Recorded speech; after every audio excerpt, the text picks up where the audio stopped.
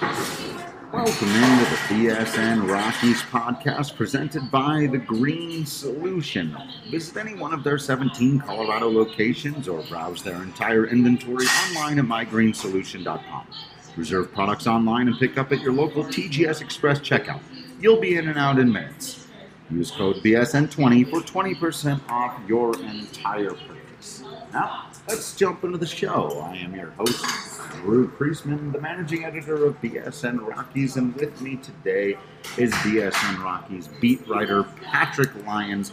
Going to be going over a sort of hodgepodge of topics as it relates to the Rockies, what they've been doing lately, what they may do down the final stretch, a little more of what to watch for. But I wanted to start specifically with what to watch for. I know a lot of people have already moved their eyes toward the future. As well, you probably should for this team right now. It makes a lot of sense, and as such, people are starting to dream on what the next young wave of players might look like. And you recently published on bsndenver.com for anyone who is subscribed to go and check out an AFL preview. The Rockies a little while ago, like everyone else, I suppose, announcing their rosters for the Arizona Fall League.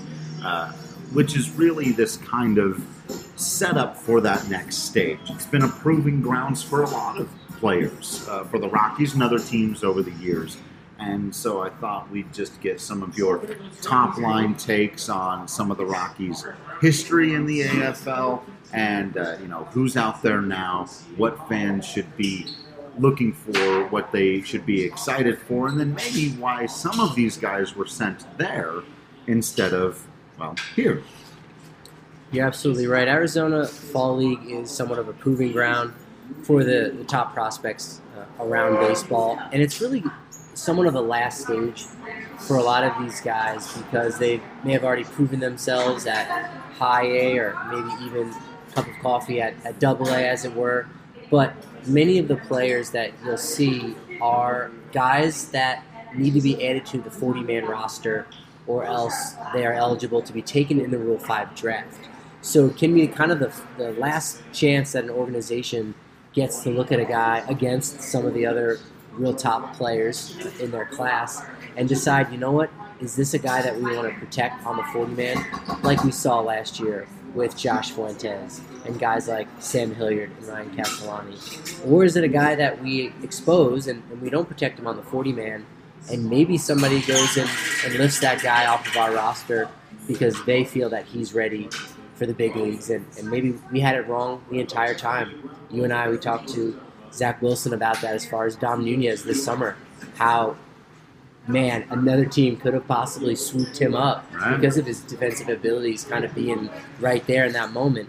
And that guy you had been, you drafted out of Elk Grove, California, out of high school, and you'd been developing him for so many years. Just like that, he's gone out of your organization. So the Arizona Fall League is kind of that last moment for some of these guys to really break through and have the team say, you know what, yeah, we do want to keep you on the 40-man and protect you because we can't afford to take that chance. Yeah. So, and there are some guys in that spot for the Rockies now, and there have been the last couple of years. It was interesting, though, to see, just because they decide that they may not want to protect you, like you said, sometimes still can come in and show what you got out here, like Dom Nunez is doing. But these guys are trying to earn that 40-man roster spot. And Roberto Ramos is the top guy that's really trying to earn a spot on the 40-man. He was eligible for it last year, and he had only about a half a season at Hartford. Looked great, really big home run numbers in his half a season there, split time between Lancaster and Double-A Hartford. But ultimately, the strikeout numbers were a bit too much. His ability around first base defensively really wasn't there yet, and I think the organization correctly decided, you know what, we're not worried about maybe somebody else plucking him, from our organization and be taken in the 40-man. This year, that's not necessarily the case. He's had a huge year at AAA, as a lot of guys have. Yeah, I was just looking. He's hitting 309. He got 30 home runs. I know it's the PCL, like you said, but and he's on basing well. He's walking through a 980 OPS. I mean, a 980 OPS is good. no matter where you're playing. He's driving in runs, exactly. 105 RBIs this year. And even, last year, too, we saw it where in Lancaster, represented his side in the California League All-Star game. But then when he was in, Hartford in the Eastern League, which is a little more pitcher-friendly or plays a little bit more true out there in the northeastern parts of the United States, he homered at an even higher rate. So, he's got that power tool there. He's a big kid. I saw him play out in Grand Junction a little bit, and my first thoughts then were exactly the scouting report that you gave us just a moment ago. Feet are a little slow around the bag. It needs some work. But when he stepped in for BP, it was a can't-miss situation. The young man is large, and he drives the ball with legitimate raw power. The question has only ever been, will he make enough contact? He has 141 strikeouts this year, but he's batting .309 to go with 30 home runs. He's not hitting 250, 240 with 30 home runs. That's a real batting average. He's a man. He's a big dude. I did lay eyes on him last year in Double-A, but seeing him in the Rockies Isotopes exhibition game that they had, he was in the Rockies side, and I was like, wait, who is this guy? I was like, oh my God, I forgot. Roberto Ramos. He's gigantic. Yeah, they got a football player on the team. They must have been one of those football player in to hang out for a day at spring training. Oh, no, that's Roberto Ramos. Yeah. Yeah, the guys I talked to, that play with him for most of the year, the guys that, really would have had the most impact with him. Dom Nunez, obviously, working on those back picks. Sam Howard, obviously, thrown over to him on pickoff plays. And they were both very complimentary of what, Ramos was able to do at first base. That's been a position that's been a hotbed for, quality gloves right now in the organization for Colorado. Say what you will about Daniel Murphy's play this year. He made a really fantastic play Tuesday night, actually, to help, complete a great play by Nolan Arenado. But, that he could be a guy that if he doesn't make his way to Coors Field next year, he certainly could be a quality trade piece. You got clubs like Tampa Bay who really love going into other organizations and finding values here and there. Of course, Houston did that with Yordan Alvarez much further down the line when they plucked him from the Dodgers organization. But there are clubs out there that know how to evaluate players and really can give opportunities to those guys. So I think Ramos will get protected this year on the 40-man, and I think some of that ultimately will have to do with how many spots they'll have to give up. And ultimately, I think that's a conversation for another day, since Yonder Alonso is the only free agent on this team. So you've got you got more than 39 guys coming back because, when it gets to that date in the end of November, all the guys on the 60-man, they now come back onto the 40-man roster. So right now, they have, about 45 guys on the 40-man roster. So there's going to be some tough decisions to be made. Like I said, it could be a conversation for another day. Yeah, I think that'll probably be a good one for right when the season is wrapping up, and we'll do an article to go along with it too, the potential DFA candidates. And there are some that I think will be, a bit more obvious from a business standpoint than others. But I think you're right. There's going to be a few tough decisions in there. And then whatever moves that the organization may need to go out to acquire talent, they're going to need to consider all of this as well. And it might be why it shifts the conversation. I've heard some people say, well, why would they go out and trade a bunch of their young guys? They've never done that before. Well, they've also never been quite in this position before. It's a little bit different. One, the Major League roster has a lot of guys on it who are 26 years old and younger already, so they don't exactly need to inject youth into their Major League roster. They need to inject talent into their Major League roster. And so, guys like Roberto Ramos are another player that we're going to see to get back into the AFL conversation. Colton Welker, if they perform well, they can become really valuable trade chips. Or if you're going to use them, then other guys who play their positions, they become really valuable trade chips. For sure, you have to take that strength to turn around and improve your weakness. And when you've got Trevor Story and Nolan Arenado on the left side of your infield, you're really happy with Tony Walters behind the plate. You got a slew of outfielders that can really stroke the ball well. there's not too many weaknesses on the offensive side, but that seems to be where the greatest strengths lie right now with the organization between Ramos and Welker. Brett Boswell is another guy who was an interesting addition to the roster for Salt River Raptors because he does not have to be placed on the 40-man roster. But again, I think he's on the fast track, similar to what Garrett Hampson was like last year. I think that's a good challenge move for him. I like it when they do that. It's worked out well for them at times in the organization with Brian McMahon and Dom Nunez, who were both, I think, promoted before they were really ready to be to Double-A and got kind of eaten up a little bit, but responded to it. So we'll see if Boswell can do that. That'll be interesting. With Welker, as you mentioned, he seemed to have had a down year, but really once you start crunching the numbers and you look around the rest of the Eastern League, he was on par with some of the better players. Obviously, if you're going to dominate, you're going to dominate regardless. But, with there haven't been too many guys hitting above 300. In fact, I think it was about 297 was the league leader in the Eastern League this year. Really? And so Welker was, he really wasn't too far off that mark where he was at. Same thing with power numbers and RBI. It was just some of the pitchers league there in Double-A in the Northeast. So overall, what Welker has been providing is just consistency and being young for the levels too. Only 21 years old. Taken out of high school, he got the first taste of big league camp, and he for sure again will be another one of those guys in late November that we'll see added to that 40-man roster. Is there anything that could surprise us from the Rockies here in this AFL season? The one surprise guy could be Ashton Godot. He came out of nowhere. I was about to say, who? Pretty much, yeah. Kind of pitched in obscurity this year at Double-A. Was drafted by Kansas City way back in 2012.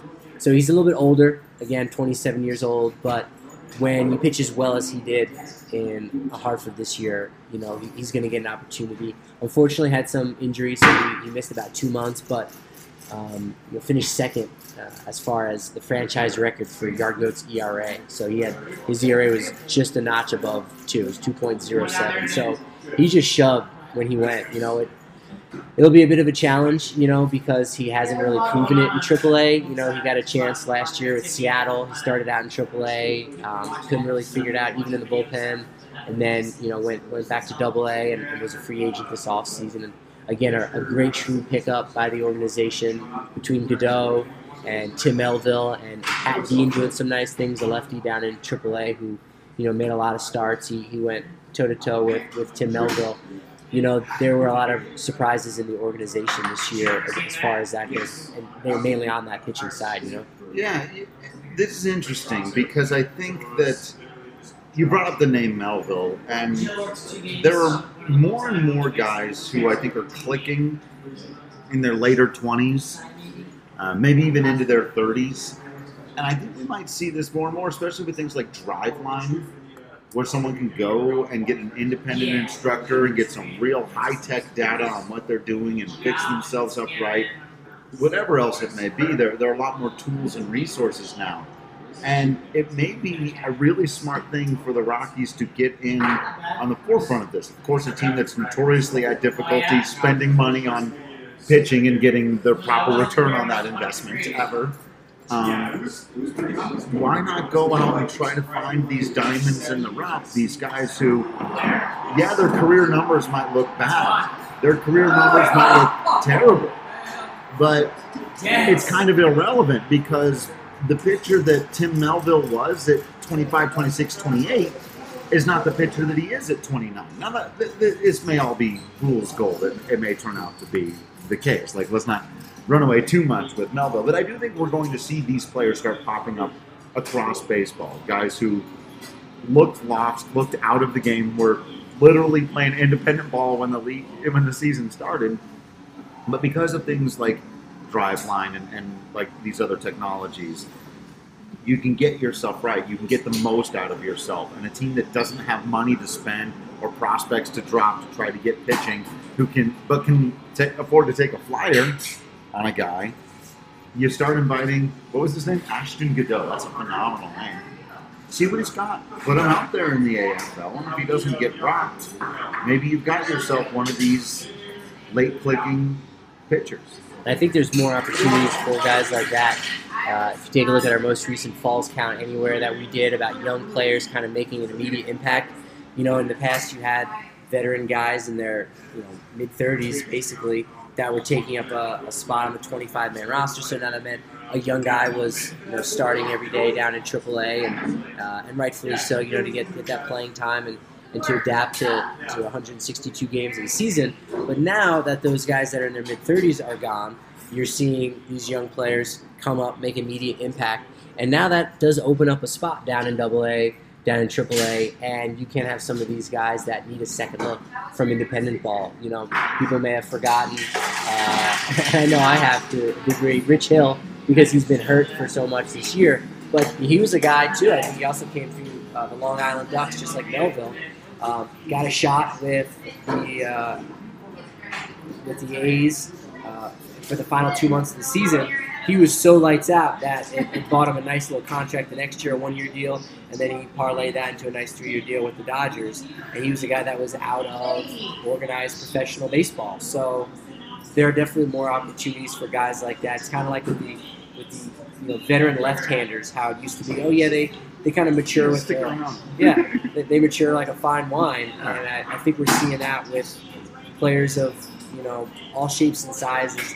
And it might be more so for pitchers, too, because we're seeing these guys getting Tommy John surgery, and it might take them a little while longer to really get back, and they don't know what they have. And coupled with, some side-by-side work with Driveline, and now you've got yourself a new diamond in the rough if we're going to continue on the gemstone metaphors. Yeah, just keep using our Aladdin terminology. Fool's gold, diamond in the rough, the whole thing. Going the whole way. So I've just got a notification here from my trusty MLB At-Bat app that lets me know that the Los Angeles Dodgers have, in fact, officially clinched the National League West. And if that has you wanting to grab for a beer, I recommend Breckenridge Brewery. The official beer of BSN Denver. You can do your best to... I'm not going to say drown away. Let's all drink responsibly. But the Dodgers have won the division again, so maybe one or two with dinner wouldn't hurt. Because I'll tell you what, it's 7 in a row, right? 7. I believe that's their 7th division title in a row. Of course, it took them 163 games to get it last year. We all remember that. But do it on September 10th this year. That's just a brutal news. So if you need a strawberry sky or an oatmeal stout or a vanilla porter or an avalanche, have an avalanche because you're going to need an avalanche based on this news here today. It's been that kind of season. A little bit early. September 10th, they've clinched the division. Hey, no one else was chasing you for it either. It's pretty early. Yeah, it's one of the earliest. I did see a graphic recently about that, about it being one of the earliest that we've seen up to this point. So it's pretty impressive. 7 straight, a game changer, if you will. That's a shout out to our buddy Nathan Rudolph. A game changer. A game changer. It's a great segue for that. It is. It's good stuff. Well, gonna take a commercial break here now. Speaking of Rudo, because I got to be on that Denver Sports Podcast tomorrow. That's gonna be fun. So I'm gonna be sleeping. I got to get some sleep in here. So let's keep it moving. Let's take a break. Come back on the other side of it. Talk a little more about what's going on with the big league. Don't really keep running your shit balls. I'll just let it keep running. It's like picking up what you're saying, and it's like jumping pretty clearly. That's crazy. How is it so clearly? When I was talking, it wasn't even going up that high. Oh, weird. I wonder if it's still... Oh, it might be from this. When you leaned in and said weird. Yeah. It also picks up a microphone in here, I think. Because I recorded stuff, and when I was typing, you can... let's see something. Oh yeah. See, we don't want it to pick up anything. Yeah, I didn't type anything. No, you're good. I just don't type at all. I just went over here and I scrolled up and down. That doesn't make any noise. Right. But ultimately, I have to keep my hands off of that. It just makes a typing thing. It just does a little typing thing. Ooh. I forgot I was just gonna do a read instead of going to break.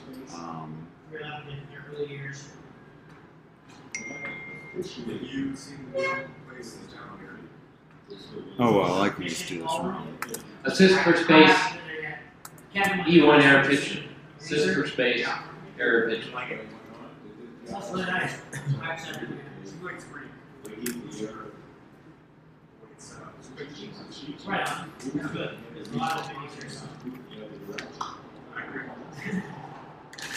Okay.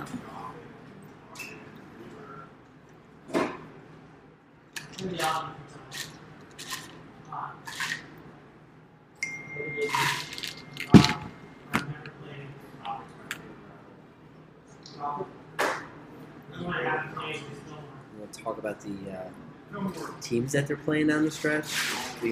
Sure, St. yeah. Louis, Mets, Milwaukee, kind of all a little bit. Yeah, let's do that.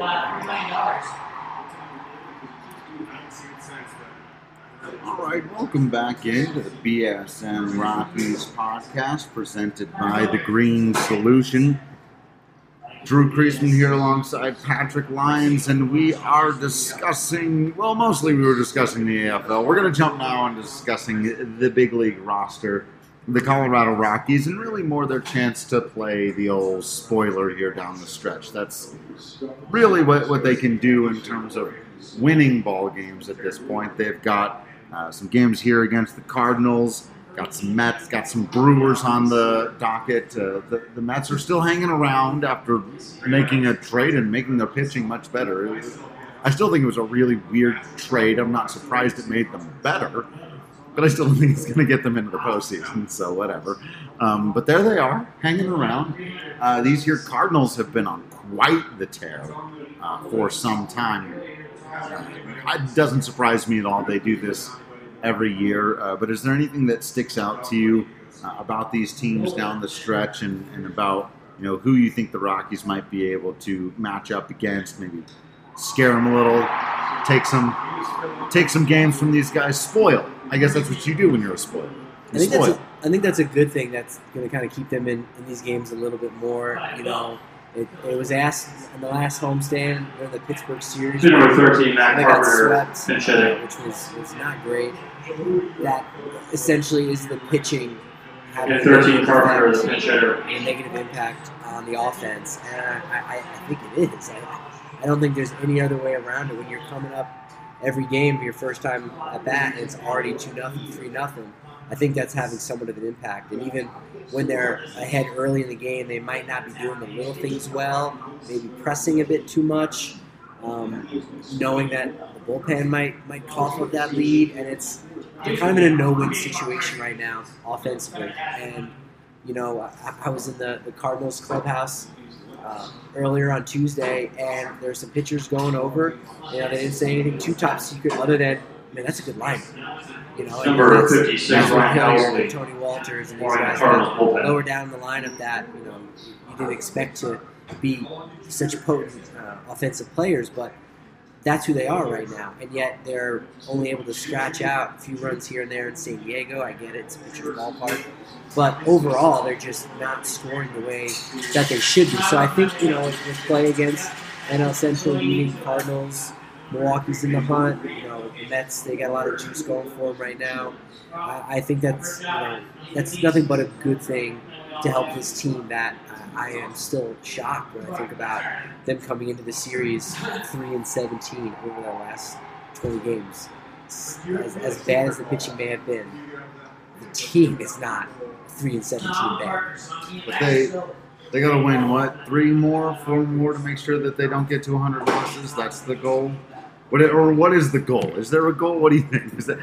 Obviously, that would be bad. That would be embarrassing. I'm not into the difference between 99 and 100 losses. Is maybe the only thing where I would feel this way about it. At this point, the last place, whatever, doesn't matter. Do you win 70 games? Do you win 68? Who cares? But losing 100, there's something about it, and they've never done it in their history. What do you think? It's shameful. It's shameful. Number 18, Wes Parsons. That's Rockies. bad. Right. It's only one more game, but it's that one extra one that makes you take notice. There's a difference between, we get these game notes for all these series, and we never see, 3-time 19-game winner. Oh my gosh, he had 19 wins 3 times. He's so good. Right. You say 20 games. You know what I mean? You shoot for 300 wins as a pitcher over your career. There are these milestone numbers, and futility is indicated by 100 losses, and you don't want to hit that milestone. Bottom line. Yeah, I mean, you got to avoid that, and then anything you can do better than that is gravy in terms of winning the baseball games. For me, the rest of it is about handling the young players. I know some fans out there have been frustrated by the way the Rockies have handled the young players, essentially wanting them to just play every single young guy every day, and we never see a vet ever again. But I don't know. I do think there's some legitimacy to it as well. So where do you see the Rockies at in terms of the way they've handled their young players, and do you think we'll see ramping up of it as we finish the season out here? I think you're already seeing it in the bullpen, of course, with a lot of the veteran guys. Joe Harvey. Yeah, Joe Harvey. There you go. Philip Deal, Wes Parsons, not quite as young, but I think that's mainly where you're going to see that. Again, Story and Arenado, that's your left side of the infield.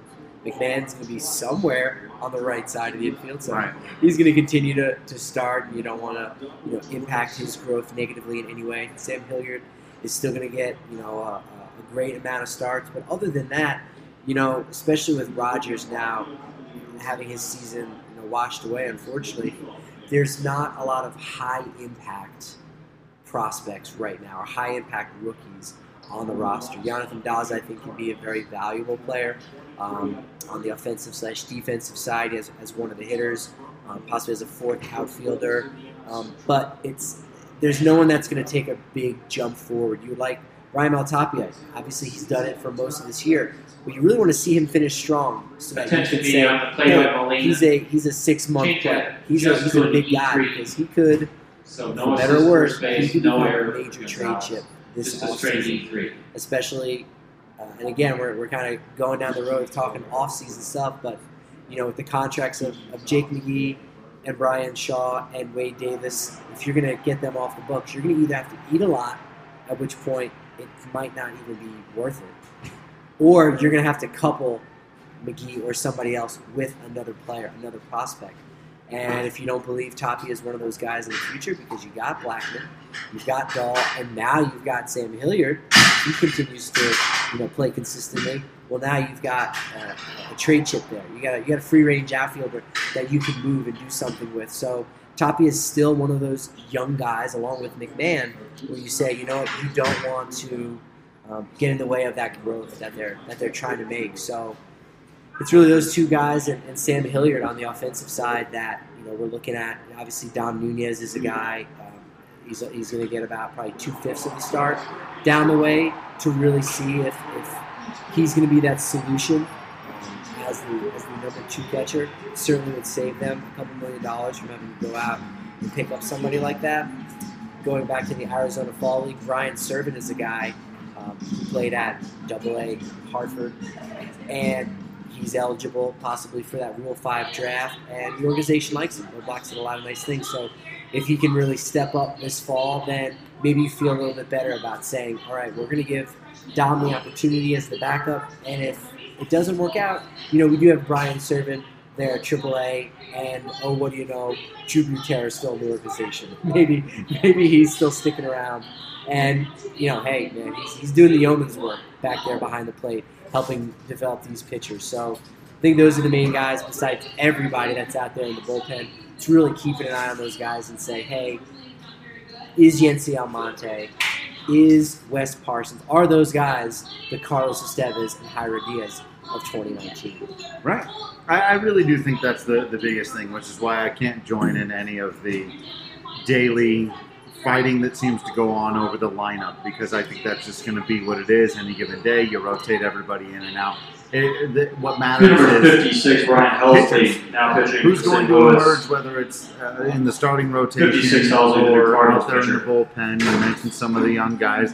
That's what matters. It's I'd like to see Dom Nunez play every day too. Everybody, that's great. First of all, he's not going to, but it's the thing to me is just it's about the pitching. It's got to be about these young pitchers. And sometimes that means giving them a veteran catcher to work with, and sometimes it means just throwing them out there into the fire. And we've seen Jairo Diaz basically in the closer's role for the last several weeks here, and I think it's been good for him, even though he hasn't totally excelled with it. He's done a pretty good job. That's a big thing for next season. You want to know what this team has, and you want to know what they've got on their bench, on their 40-man. So you want to run the young guys out, but we know what they have in most instances. Blackman, Arenado, Story. We know this. David Dahl's going to be coming back. Ryan McMahon, et cetera, et cetera. So what are really the unknowns? There's not very many. Yeah, we don't know the ceiling of Jonathan Daza or the ceiling of Dom Nunez, but we also didn't know what the ceiling was for Tony Walters 2-3 years ago. Right. It took last year. Yeah, last year. It took 2-3 years. It just took that time of being up in the majors. So whether you play 15 games down the stretch in September or you play 9 is not really going to change anything about the future of your career. So I think kind of what they've been doing is the only thing they can do, for better or worse. This is what they've got.